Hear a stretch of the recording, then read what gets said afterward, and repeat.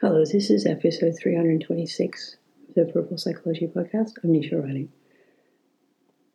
So it's like Dinky has a howling sense for whenever I'm trying to record a difficult podcast and he has to bark. So we're on take 2. So this is a podcast I've had notes on since the Olympics last year in the run-up to the Olympics. So that's how long I've been kind of working on this. And it's this idea of there being an unattainable scale of perfection for Black people. And there are many words used, such as supremacy, whitest, white dominance. And I don't really like any of them, because what I'm going to talk about is I'm going to talk about that space for justification that's left, a kind of wiggle room where I watch debates unfold and I watch comparisons happen. And there's always a sense of matching something to your identity and to your conditions and feeling like you have a sort of a get-out clause. And for me, it's a scale of insecurity. And I would rather call it that because it talks about what the root issue is, what is underneath everything, what is possible for everyone to change. And I was originally going to record this podcast as an extended podcast for my Patreons, because it felt safer. But I decided this week that it's really needed to be out in the mainstream. Like yet again, we have a glaringly obvious example. We have a 22-year-old that was armed, that shot 70 rounds of bullets into a crowd, that killed 7 people, that there was an 8-hour manhunt to arrest, that he was armed in the car, and yet the car was peacefully surrendered and he was arrested. Whereas we have, in a different state, and again, this is part of the comparison justification, because you'll say, oh, all the states in America are different and that doesn't happen in ours, right? But we have a 25-year-old that's stopped at a traffic stop, that's unarmed, that gets out of the car, that whatever ensues, that there is 60 rounds of bullets shot into his body. I can't even imagine what someone looks like after being shot 60 times. And he's black, and the other person is white. And it's kind of like, how do you match that up in your head? How do you find space to justify the difference in that? And the same happened in the run-up to the Olympics. Like, it is... The Olympic sports at this stage are almost inhuman. They're almost unattainable, the pace of sports and what is required of athletes and the sort of training and the sort of discipline, and it's a life goal. Like, I will always remember the photograph that's shared of Katie Taylor in Ireland as a 7-year-old drawing out that she's going to win an Olympic medal. Like, it is a focus that starts from a very young age. You have an athlete who has done all of that, who has achieved so much to be on the US team.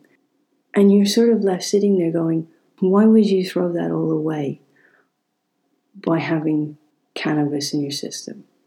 And they end up sending out a message that says, I am human. And the answer is because in that moment, they're grieving for the loss of their mother.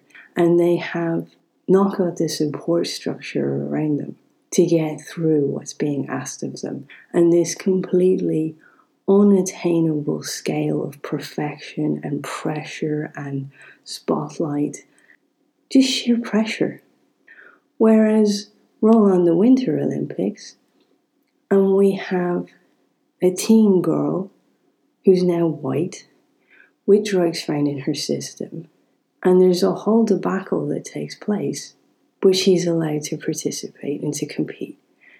And for me personally, like, I have a lot of criticism around how we put so many children on drugs for so many different reasons, and what that does to our young bodies and in terms of balancing our emotions. And I spend a lot of time helping people to have coping strategies so they're not on various medications for things such as ADHD.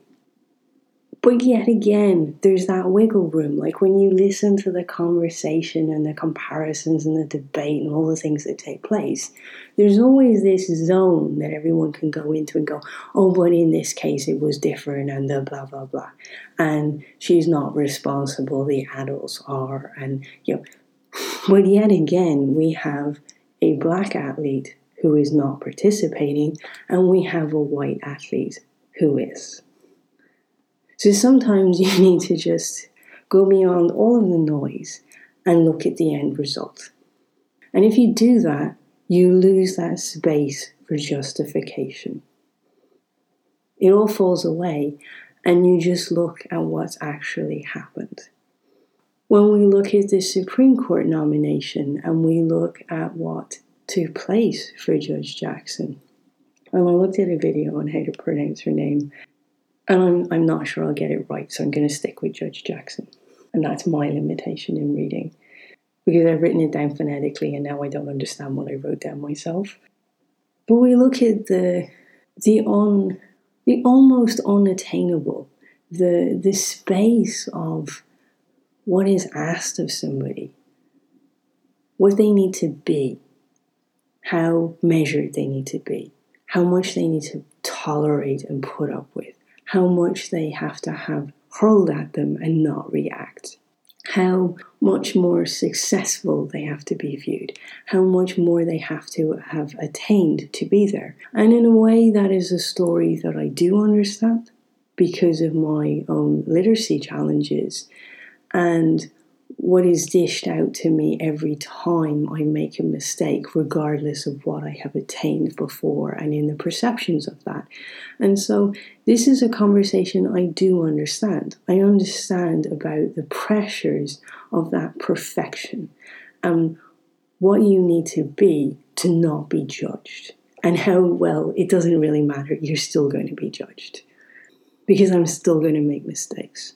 And so it's why I say it's the one label I can't lose, because I always end up using it as a justification for my mistakes and a sense of putting myself forward and saying, oh yes, but please take me seriously and don't assume that I'm not educated and I'm not intelligent and that please don't write me off.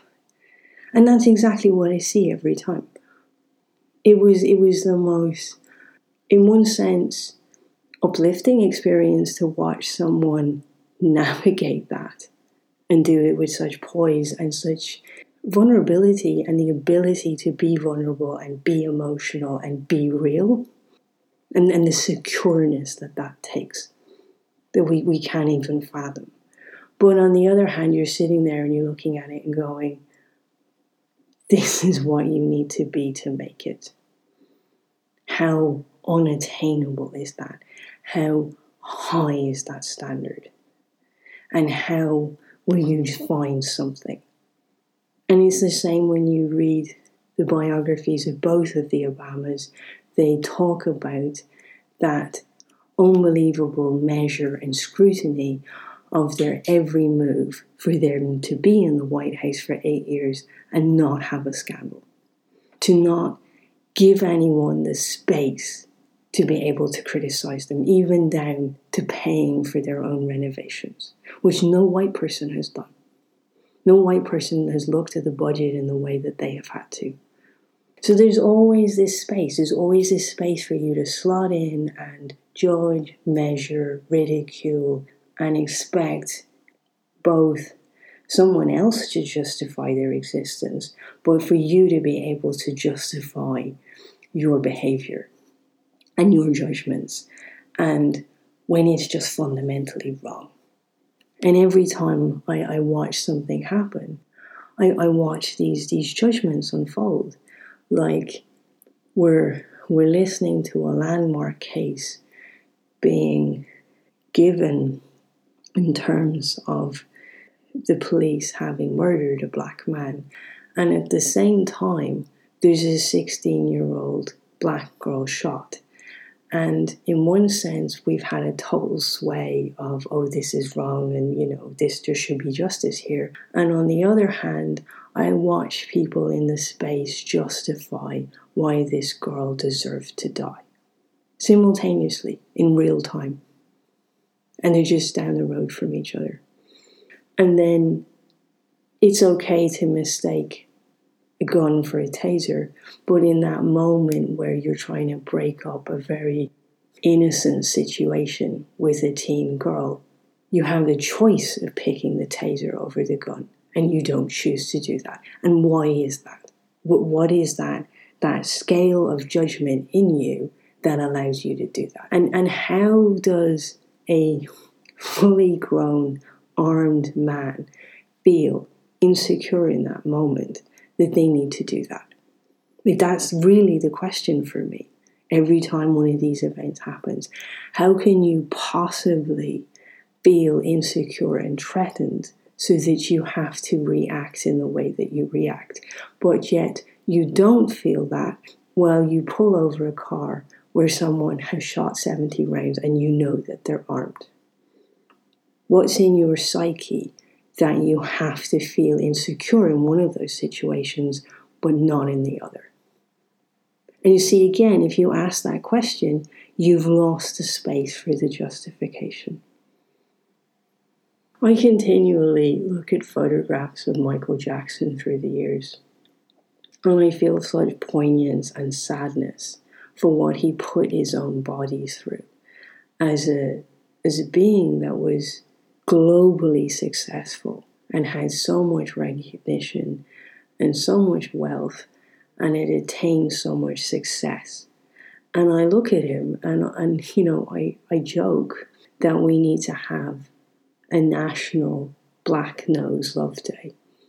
But for me, he is a physical representation of what society makes people feel, what that projected insecurity physically looks like on another person's body.